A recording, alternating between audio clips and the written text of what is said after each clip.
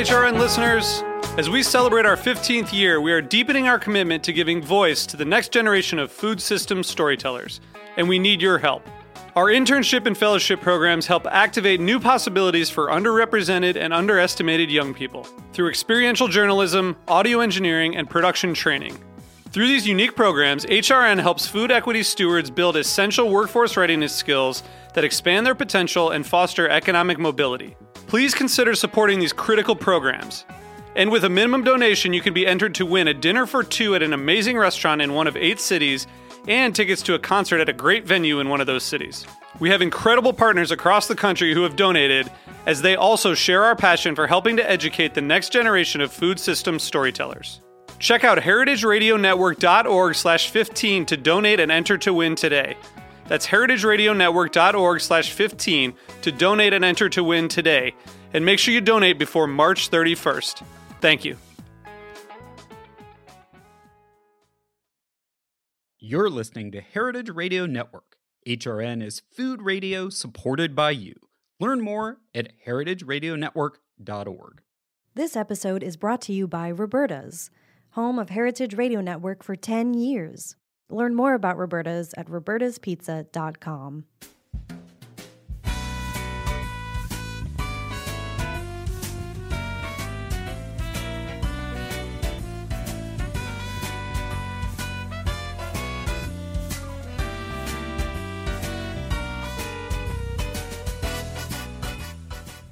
Welcome to Inside Julia's Kitchen, the podcast of the Julia Child Foundation for Gastronomy and the Culinary Arts. I'm your host, Todd Shulkin, the Foundation's Executive Director. Our show takes you inside the Foundation's world to meet the talented people we have the good fortune of learning from all the time. On today's show, we welcome baking guru, Rose Levy Beranbaum. In today's episode, we'll talk to Rose about the path to expert baking, her latest cookbook, The Cookie Bible, and we'll hear Rose's Julia moment. Stay with us. We'll be right back.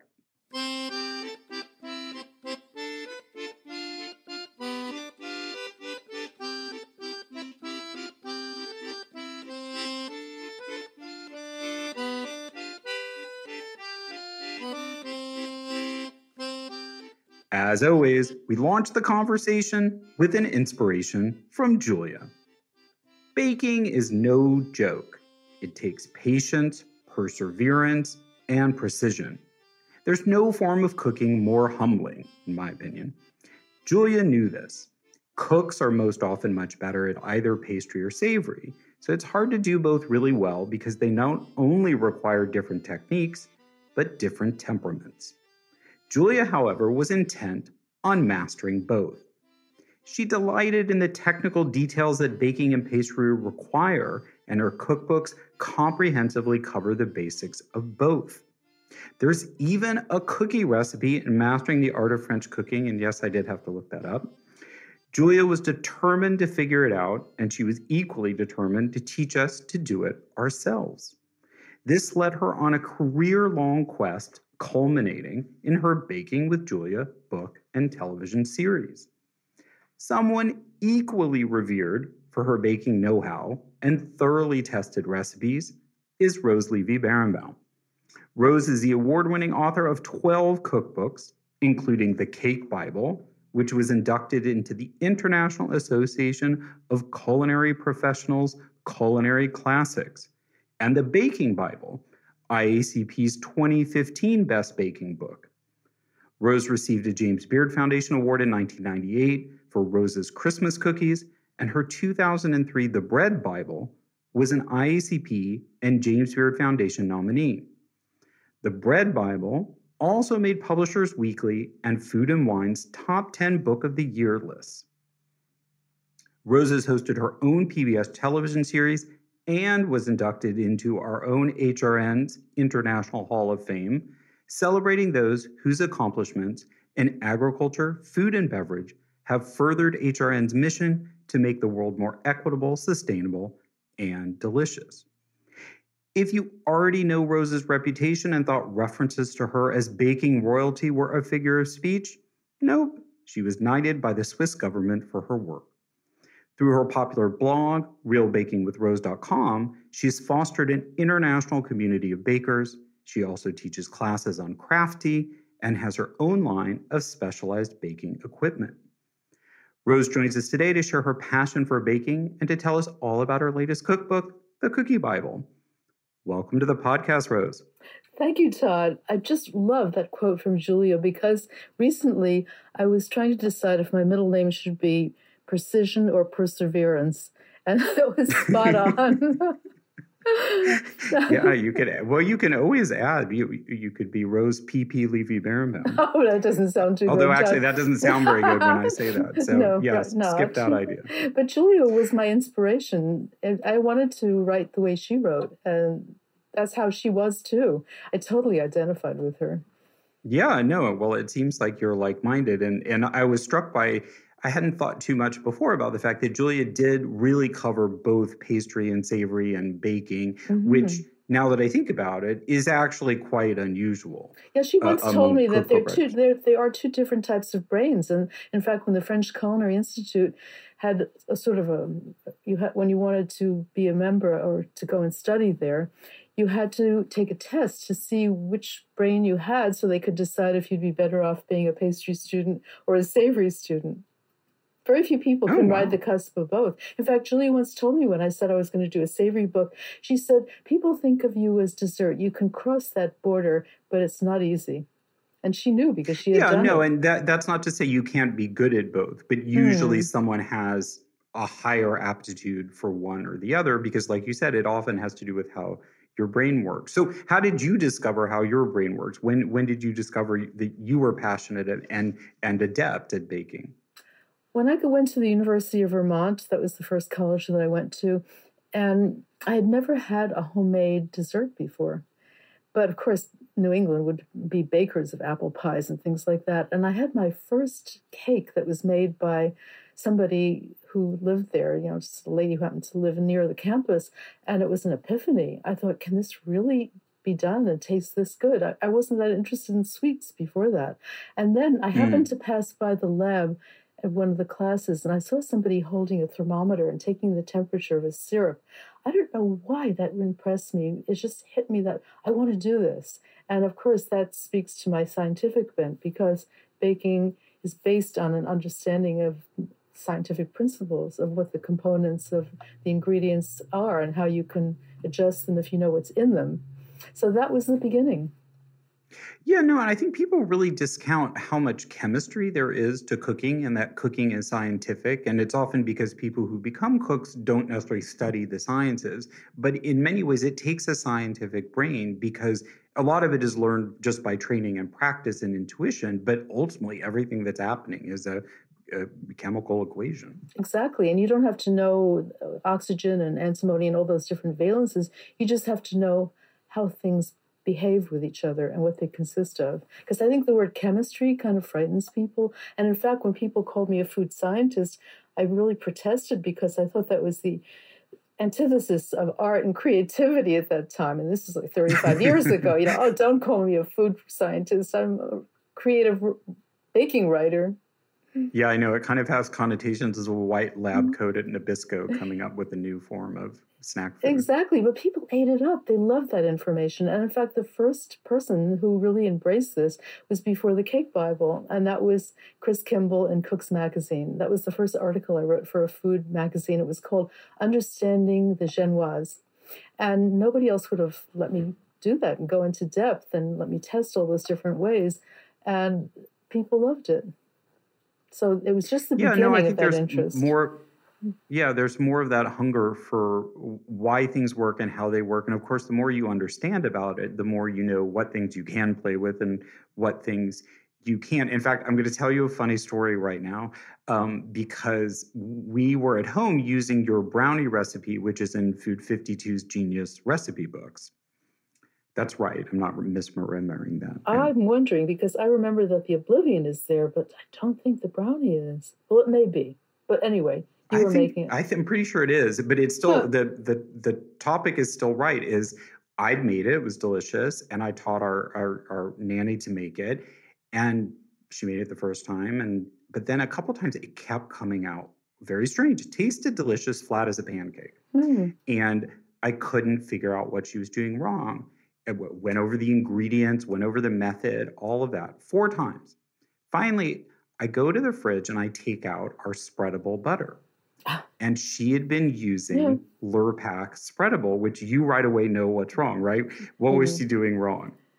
I think that spreadable stuff has other things in it. It's not just 100% butter. Exactly. It's full of oil. That's what makes it spreadable. And obviously, if you're not using pure butter, using butter mixed with oil, it changes the chemistry of the recipe. It doesn't work the same way. Notice I wasn't even sure what was in it because of the fact that I don't have anything to do with it. I don't have it in my refrigerator. It's actually not bad stuff. I mean, right, and it took forever because on the list she was like, to her, butter's butter. But of course, this was not pure butter, and that has a huge impact. Okay, the funniest thing about ingredients is when I was doing a demo at Degustibus, and somebody came up and stood up and asked out of the audience, "Can you substitute something banana?" And I said, "For the banana cake? Why are you making the banana cake?" But before I could say much more, my editor, Marie Guarnaschelli, her husband, said, "Yes, watermelon." He was trying to point out, I got hysterical laughing. I'll never forget it because this is years ago. But this is the thing. When I hear the word "can you," I always know that substitute is going to follow it. And it hurts my heart because I know that you can't just arbitrarily substitute if you don't know what the ingredients is composed of. If you do know, yes, you can play around, or you can play around and find out. But it's not going to be 100% the same. And just to clarify, Maria Guarnaschelli's husband was joking because if you substitute banana with water, I don't think you can make a cake with watermelon. It's way too wet. Have you ever tried? No, I knew what he was getting at. I made a watermelon ice cream, but that's not made out of watermelon. It's made to look like a watermelon. Well, I was clarifying for listeners not to try that at home. Oh, right. It's not going to work. Yeah, banana cake. Yeah, if you're a sarcastic New Yorker, that's what you understand right away what he meant by that. And he was. I don't think he came from New York originally, but he got the way to do it. Sure, use watermelon. I think sometimes people just want to be heard, so they ask questions even if they don't really want to know the answer. I can't believe she really wanted to make that cake and use something other than banana, but she just wanted everybody to hear her, and that's okay too. It's fun. Yeah. Look, it's created a story and more memorable than probably some demos you've done. Maybe she'll hear this and say, "Oh, that was me." Okay. And the watermelon cake turned out great. So at what point did you that was a really clear kind of, aha moment that you had that got you interested in baking. At what point did you kind of go from just learning to bake and practicing baking to being a cookbook author? Like, what was there a specific, I'm going to do this, or did it just happen very gradually? Well, that's really, nobody's ever asked that question. And it didn't take me long in my mind to immediately remember the process because I had a cooking school. This was many years ago. It was called the Cordon Rose Cooking School, meaning pink ribbon. Okay, so it was a play on my name. And one of the students at one of the classes, after several classes, I still remember his name, Dominic Abel. He's from England. And he said, "My wife sent me to take your class because she does the cooking, but I wanted to make desserts. And your desserts are blowing her main recipes out of the water." I just love that. And he said, "And my wife happens to be an agent, for a literary agent. And would you like to write a proposal to do a cookbook?" And I've always hated having to write things up before the fact. I just wanted to do the thing that I was supposed to do. So he kept asking me to write it, and I kept not doing it. But it planted the seed in my mind that writing a cookbook might be a very nice thing to do. So when Irena Chalmers started her Great American Cooking School series, she asked me if I would like to contribute the one on cakes. And I didn't know that series had to be the exact same number of pages for each book. So I wrote 3 times the amount that was publishable. And she said, and she stayed up all night, and I stayed up all night separately, of course. I took all the things out I wanted to take, and each thing I wanted to take out, she said, "Oh, not that, not that." So she said, "Don't worry, someday you can publish the whole thing under one cover." And that's what became the Cake Bible, but it grew to at least 10 times the size of it. So I've always been known to overwrite because I like to share so many things and so many recipes, and then those recipes become the next book or part of the next book. It's just an ongoing process. And now we have the ebooks. Yeah, I love that. That's really interesting, and I like the Julia parallel too. That you were actually a teacher before you were a cookbook author, and that was kind of part of the entree for you, is wanting to teach others and share your knowledge. I didn't know that. Yeah, and interestingly, when I was studying, getting my master's at NYU, in one of the classes, the teacher wrote that I was on my paper that I was a born teacher. And I remember I was very shy as a little girl. And one of my first classes, we had show and tell. And when I could talk about something else, I lost all my shyness. So I've always loved being able to explain things to people and describe things to people. And that was why really being an author made total sense. But I have to say that writing instructional writing is the hardest thing in the world. I'm much better at telling stories, or not better at it, because I am good at instructional writing, I have to confess. But I love the writing of the head notes the best part, and I usually save that for the end after everything, all the hard work is done. Oh, it's dessert. Exactly, well said. And so I'm hoping someday to do a memoir, and I've already started. Some of my best stories are on my blog already, because I just can't keep them. Once I write it up, I want them to go out into the world and people to see them. And if I don't get a response, I think maybe I shouldn't continue. And then suddenly somebody writes on the Squarespace, please give us more. We just love these. And I think, thank goodness. You never know if what's of interest to you is going to matter to anybody else. Well, speaking of that, I want to ask you about one of the other stories I discovered in preparing to talk with you. So, like Julia, you have a bunch of trusted collaborators. So I wanted to ask you, who's Woody, what's Rosewood, and how does this impact your work today?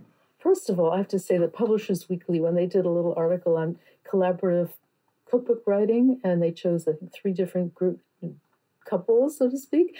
And when they did me and Woody, they ended up titling it Partners in Creme. And I thought that was the perfect description. I didn't really want to write with anybody else. I was used to totally working on my own. And then Woody came along. I was doing the cookie exchange for Gold Medal Flour in Minnesota. And he happened to write to me that morning that I was about to depart, that if I ever come to Minnesota, he would like to meet me and make 2 cakes for me so that I could see what he was doing from the Cake Bible. And they were so perfectly made, I thought maybe I could give him a couple of recipes to test for the upcoming book I was doing. I think that was Rose's Heavenly Baking, Cakes, rather. So I saw how perfectly he was working, but in those days, we didn't have the technology that was easy to work long distance. And then along came something in Google where you could actually show the texture of things, you could show videos. So for several years, we worked together long distance, and then finally he came for a week in New York to see if we could actually work together. And it was just bliss. He always knew where to put his hands, where my hands were, what to do. He went back, and then several years later, when we moved out here to New Jersey, to Hope, New Jersey, he also moved here. And he's been here, I think, 10 years now. And we've been working on the last 3-4 books together. I lose count with how many books and that I've had, period. I have to look at the bookcase. Anyway, last June, 5. Okay, I just saw his hand come in front of my face because he's not supposed to talk, he knows. So yeah, 5. He's coaching. Yeah, he's silent coaching. He does. We are so compatible, but he does some things I'm not good at. Excel strikes terror in my heart. He's a master at that. So not only do we see things the same way, but he adds immeasurably to what I'm doing, to the point where a year ago, June 21st, we got married. And I told my editor at the time the book was about to come out, and I said, look, not about to come out, but about to go to the printer. And she said, not a single other correction. And I said, but I do have one addition, and that's that instead of saying this is dedicated to my partner, Woody, I have to change it to husband, or now my husband. And she loved it. And of course, they made the change addition. So that's the story of Rosewood. It's such a beautiful and lovely story, and nothing like the precision of baking to bring 2 people romantically together, I think, is lovely. Thank you. I want to cover this kind of thing that I'm struck by, which I don't know why I find so funny, but it feels like you're in the Bible business, and that seems so different to me than cookbooks. But I wanted to ask you about that and ask you what makes your latest cookbook. Why did you feel like there was time for a Bible about cookies, the Cookie Bible? Interestingly enough, somebody recently said, why do you call it a Bible? Do you have absolutely everything in it that would be all-inclusive? And I said, no, that's not what a Bible is. That's an encyclopedia. A Bible is something, that's the way, on the spot, I thought of that because I hadn't really thought about why I was calling it a Bible. Because originally, it was Bert Green, who was one of the first people to have a takeout food thing in East Hampton, or I think it was the Hamptons. Anyway, he was a major food personality, and he called me one day and he said, Rose, you have to write Beranbaum's Baking Bible. And I said, well, actually, the thought crossed my mind because I realized I was doing something that in-depth, that's spiritual. And I said, if you think that's such a great idea, why don't you write Bert's Bible? And he said, well, I've been wanting to, but I've been living with a minister's son for 18 years who won't let me. So, so I laughed and I told my editor, and we were, this is really funny, we were at the NASFT, the specialty food show, and we both happened to go to the bathroom at the same time, and we were in adjoining stalls, and all of a sudden she yells out, Rose, don't throw out the Bible. And I imagine what people in that bathroom were thinking. It was like, what? But she said, it's a wonderful name, it's powerful. So I started looking to see if anybody had ever written a cookbook called a Bible, and there wasn't a single Bible book except the Gun Bible. And I thought if somebody could use the word Bible connected with something of violence, I could certainly use it in connection with something as gentle and beloved as cake.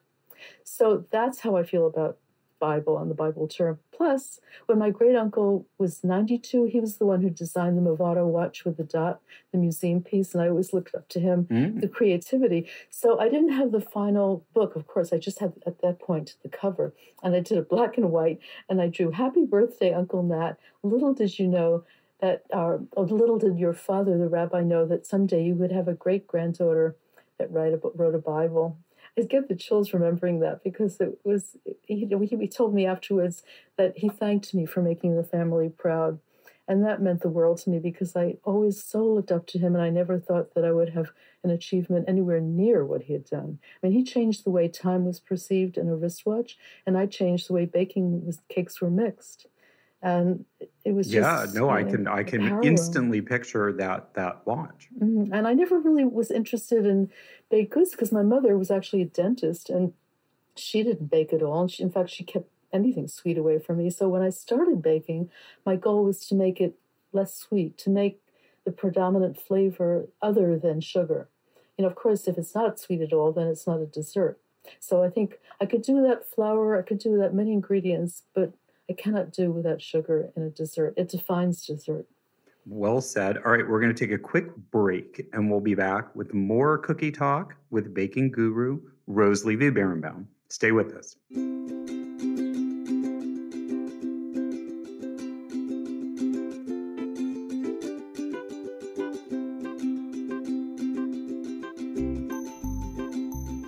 This episode is brought to you by Roberta's, home of Heritage Radio Network for 10 years.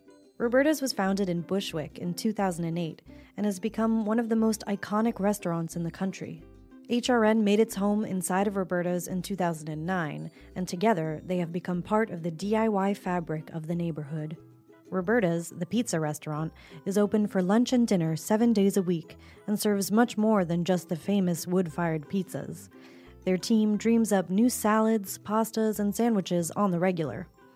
Roberta's Tiki Bar is alive and well in the back garden, serving up frozen drinks in the summer and hot toddies in the winter. Stop by the bakery and takeout spot next door for fresh breads, sticky buns, and pizzas to go. But Roberta's also extends beyond Bushwick, with multiple locations in New York City and now in Los Angeles.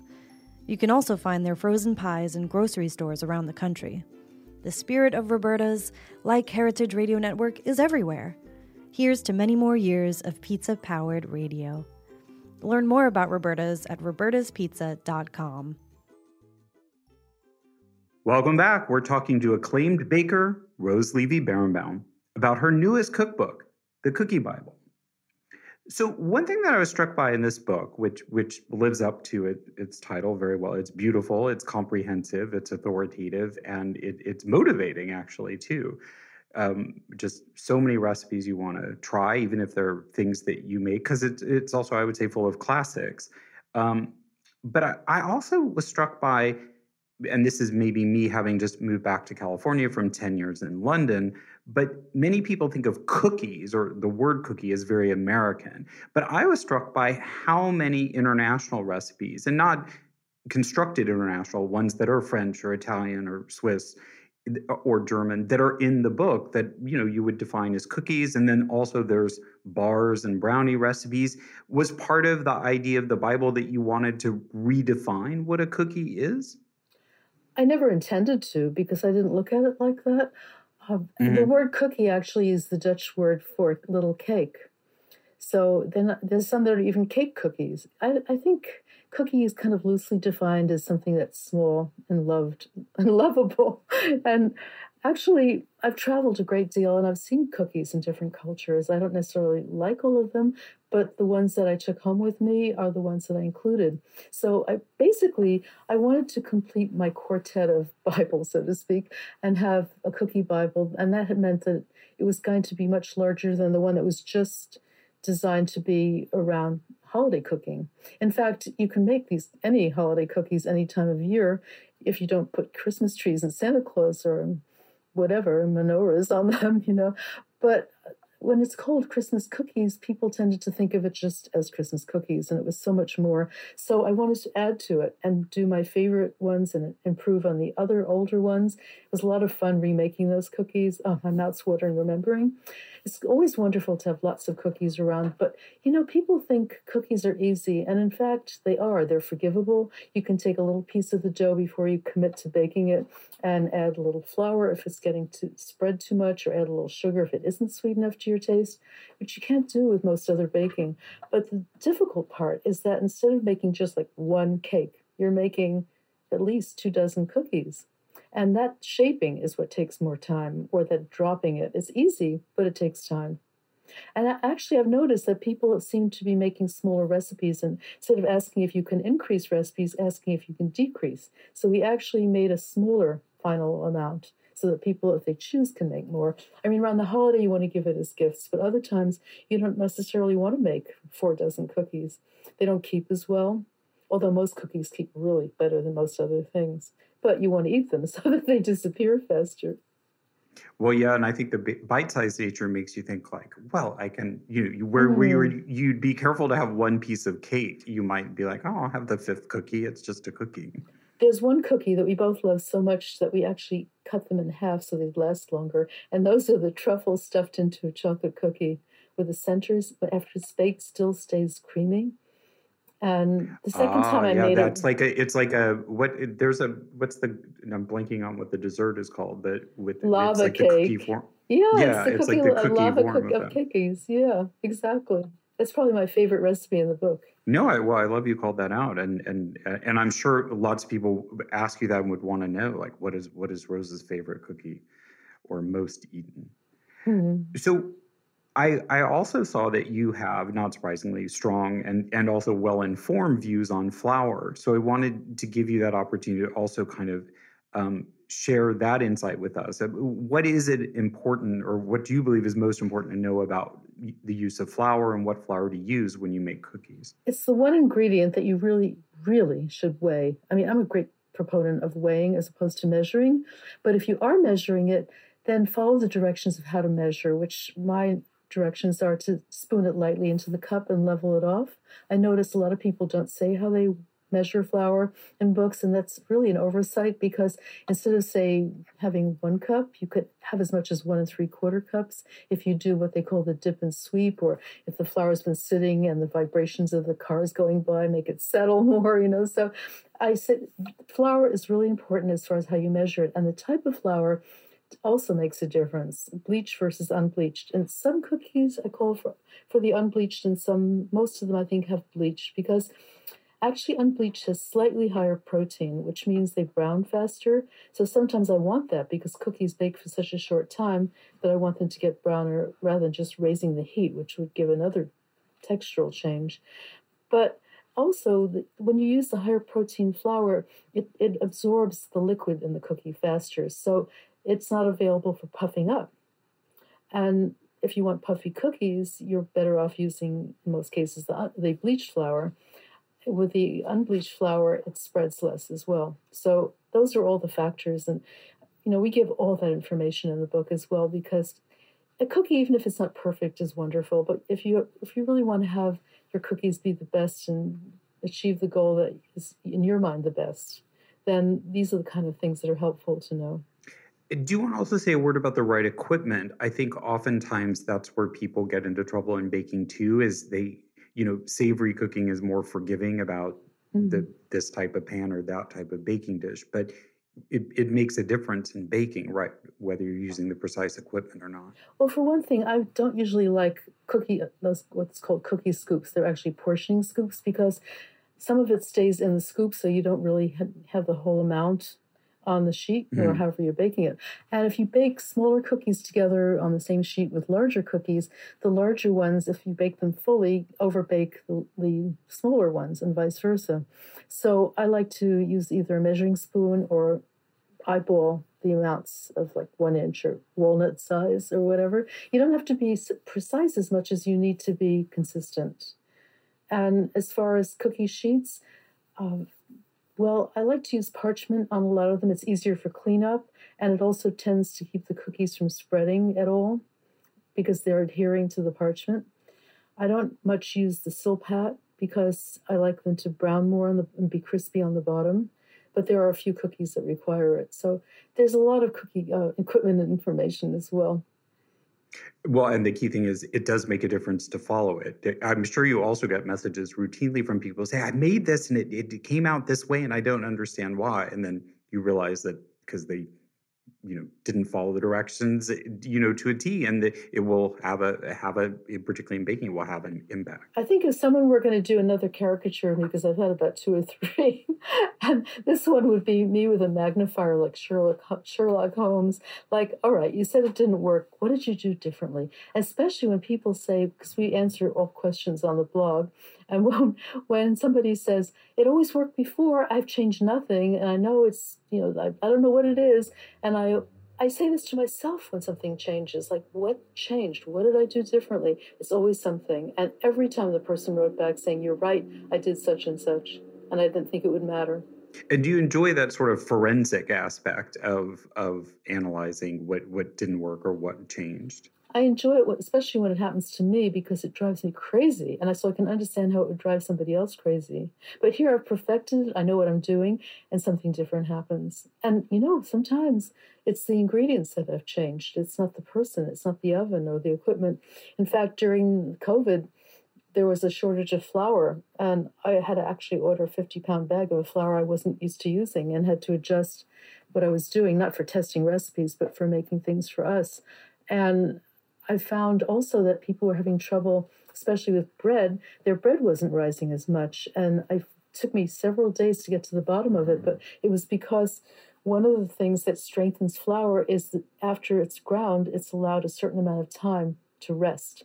And it wasn't getting that time because people needed the flour. So it was like, really, I felt like a detective. And I was so glad that I figured it out, because with bread, you can add a little vital wheat gluten. Maybe you could do that with cookies, too. But I don't think with cookies it would have been so significant. It was bread that was the problem there. Yeah, no. And it's like back to my example with those brownies of using what seemed like butter and said butter on the thing, but was included extra ingredient. And even, butters vary. Butters have different fat and different water content. But didn't you just love that aha moment? Like, got it, I figured it out. I mean, there's something so satisfying. It's like doing a puzzle, which I actually hate because I'm never good at finding all the pieces that go with what. But, it's like you finally, when you do, you feel so good about yourself. And you're right about what you say about butter. A lot of times people think if they decide to, quote, splurge and get a more expensive butter, which is high fat, that it's better. But it's better for some things like laminated doughs, puff pastry, croissants, things like that. It's not better when a recipe calls for, except if you're doing clarified butter, for a cookie, because you have too much fat, too little liquid. So it's going to spread more and puff less. And, you have to really look at the ingredients. And that's why I describe each important ingredient and exactly what it does and exactly what we should be looking for. Well, and that's the amazing thing about baking too, is, unlike maybe say, and I say this with admiration, an Ottolenghi cookbook, which has, mile Mm. long list of ingredients often, your most of your recipes are a recombination of 5 or 6 ingredients at most often. I have to say that there are always great moments in an author's life when another author praises oneself, and when Ottolenghi wrote about one of my books, it just made me so happy. But yes, it's kind of different. Savory cooking can be very different, or is usually very different, not just can be. Well, I think I was talking about the amazing alchemy and chemistry that we talked about at the beginning of the show, that you can make so many different things out of essentially recombinations of flour, sugar, butter, and water or something, Isn't it some interesting flavoring. that you should say that? Because I'm right now, we're working on the revision for the 35th anniversary of the Cake Bible, and I just read the introduction that I wrote and the introduction to the butter cakes, and I'd written that exact thing, that for me, the magic of baking, especially with cake baking, but all baking probably, is that you take these maybe 4 ingredients and hundreds of recipes come out of it with different ways of doing it. That's the magic. Incredible. Mm. Yeah, I know that. That's why I That's called what that I PBS find. show. That was why the PBS show was called Baking Magic, because it is. Yeah, no, it's magic and science and art together. So I wanted to ask you another collaborator question Oh, good. because I had noted that Erin Jean McNowell, who we met in episode 104, talking all about her new book, or then new book about pie. And so how did Erin collaborate with you on this book, on the Cookie Bible? First of all, I have to start with the end, because not that it's ever the end, but my book was supposed to come out, the cookie book was supposed to come out a year ago until it got stuck in one of those containers in the Pacific. Erin's new book, Savory Baking, just came out, or is about to come out, the second practically. And so both of our books are coming out at the same time, and we're having so much fun collaborating and promoting each other's books, because Erin is the stylist for several of our books, and for the cookie book, especially the ice cream book. That was the most amazing cover I've ever seen, with all those bowls of ice cream not melting. She is magic. But the way we met was that the photographer Ben Fink, who was doing Rose's Heavenly Cakes, and he was in the Hudson River area, and Erin, I think, had just graduated from the CIA, and he asked her to come and be an assistant, and she was just amazing. We became friends then, and I hired her actually to do as the official stylist. I think it was for the next book, The Baking Bible. It's hard to keep track because she's been involved with so many. The Baking Bible, and then first. That was her. The first one was she was the actual assistant, and then the next book was The Basics, and she did the beauty shots, and then the ice cream bliss, and then now the Cookie Bible. And the Cookie Bible was the only one that we couldn't do together because of COVID. So we were on the phone, and I was looking on the computer, and she was saying, "Is this right? Do I have to redo it?" And we just got to be such close friends that my prayer is that she will be the stylist for the Cake Bible, because we've done all these books together, and it's just a perfect team. I can't say enough about. Oh, and I wrote the foreword to her book, actually. So when her first book, the pie book, because that's how much I had to say about. I predicted how she was of the new generation who was going to be one of the top people, and so I feel very proud of myself for having seen that in her, because she has really gone skyrocketing. That's so nice. Well, do you want to take a moment and preview you referenced the cake book, which is your next one that's in progress? Do you want to just mention that quickly? Oh, sure. Well, I've been resisting the idea of revising the Cake Bible for many years now, because so many people had grown up with it and had birthday cakes from it, and are now writing that they've given it to their grandchildren or their children. And it just seems to me I shouldn't touch it. But so much has changed in 35 years. It's actually going to be 34 years this fall. And this month is its birthday, I think. So I started thinking about all the things that would be worth changing in it. And little by little, and with Woody's pushing me and saying, we really have to do this, I approached our editor, and of course, Marie Garner Shelley left tomorrow for many years ago, and Cassie Morgan Jones has been the one who took it over. And she's become my friend over the years.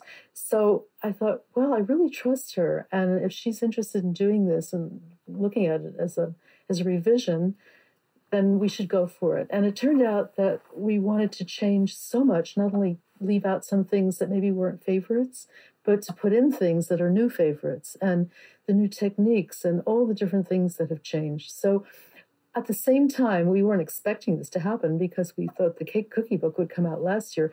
But at the same time that we're now doing all these promotions for the cookie book and traveling, we're at the same time working on the revision of the cake Bible, and it's due to come out in the fall of 2023. So we're redoing all the photos. Well, that's exciting. And it sounds like I'm glad you mentioned all of that, because it sounds like it's much more than just it's a fully new edition. It's not just a reissue. Exactly. Wow. And because at first I thought maybe we can keep all the pictures, it's so difficult to redo them. And I realized that, for example, the rose lattice, it's so painstaking. And I don't do that kind of thing anymore. I want the cakes to speak for themselves and to have more simple decorations. And it's nice for a wedding cake to have something really special. But there were several wedding cakes that were supposed to go into the baking Bible, and there wasn't room, as I mentioned earlier, that I tend to overwrite. So now we have the opportunity to replace some of the ones with new ones and to add new ones. And then I realized there has to be new pictures because they don't even have the plates anymore to use the old pictures. So we also have a larger trim size, so we can have a larger number of pages, so we can do much more. So suddenly it became really a wonderful idea. And I have to say, it's easier starting from scratch than trying to tweak things and make them consistent and not change things that shouldn't be changed. And the reason I can do it, it's really interesting. I suddenly realized when I was thinking about it that I can't remember exactly what my thinking was 40 years ago, because that's when I started writing the Cake Bible. But I put in understanding in most of the recipes so I can look and see why I did what I did and if I still need to do it that way. So that's what is so exciting, is I'm revisiting my original work and making it an improvement and getting incredible reaction from people, because we just posted last week about the fact that there's going to be a new edition. Well, it's almost like you wrote yourself a letter into the future. In the original. I like that. Yeah. All right, we're going to take another break, and we'll be back with a Rose's Julia moment. You're invited to join us in person in Washington, D.C. on October 13th for the presentation of the 2022 Julia Child Award to Grace Young at the 8th Annual Smithsonian Food History Gala. It will be a delicious evening celebrating Grace's advocacy and Chinese American culinary contributions. Tickets are on sale at amhistory.si.edu/donate/food-gala. The funds raised support the Smithsonian's American Food History Project, which includes the preservation of Julia's Kitchen. Let us know what you think of today's show. Send us an email or a voice memo to contact@juliachildfoundation.org, or better yet, you can tweet us at JuliaChildJCF. We'll be right back. When you flip anything, you just have to have the courage of your convictions, particularly if it's sort of a loose mass like this. Well, that didn't go very well. See, when I flipped it, I didn't have the courage to do it the way I should have. But you can always pick it up, and if you're alone in the kitchen, who is going to see? From Julia's immortal words, we move into our last segment, which we call the Julia moment. Here's when we ask our guests to share their favorite Julia memory, moment, or how she might have inspired them in their career. Rose, what's your Julia moment?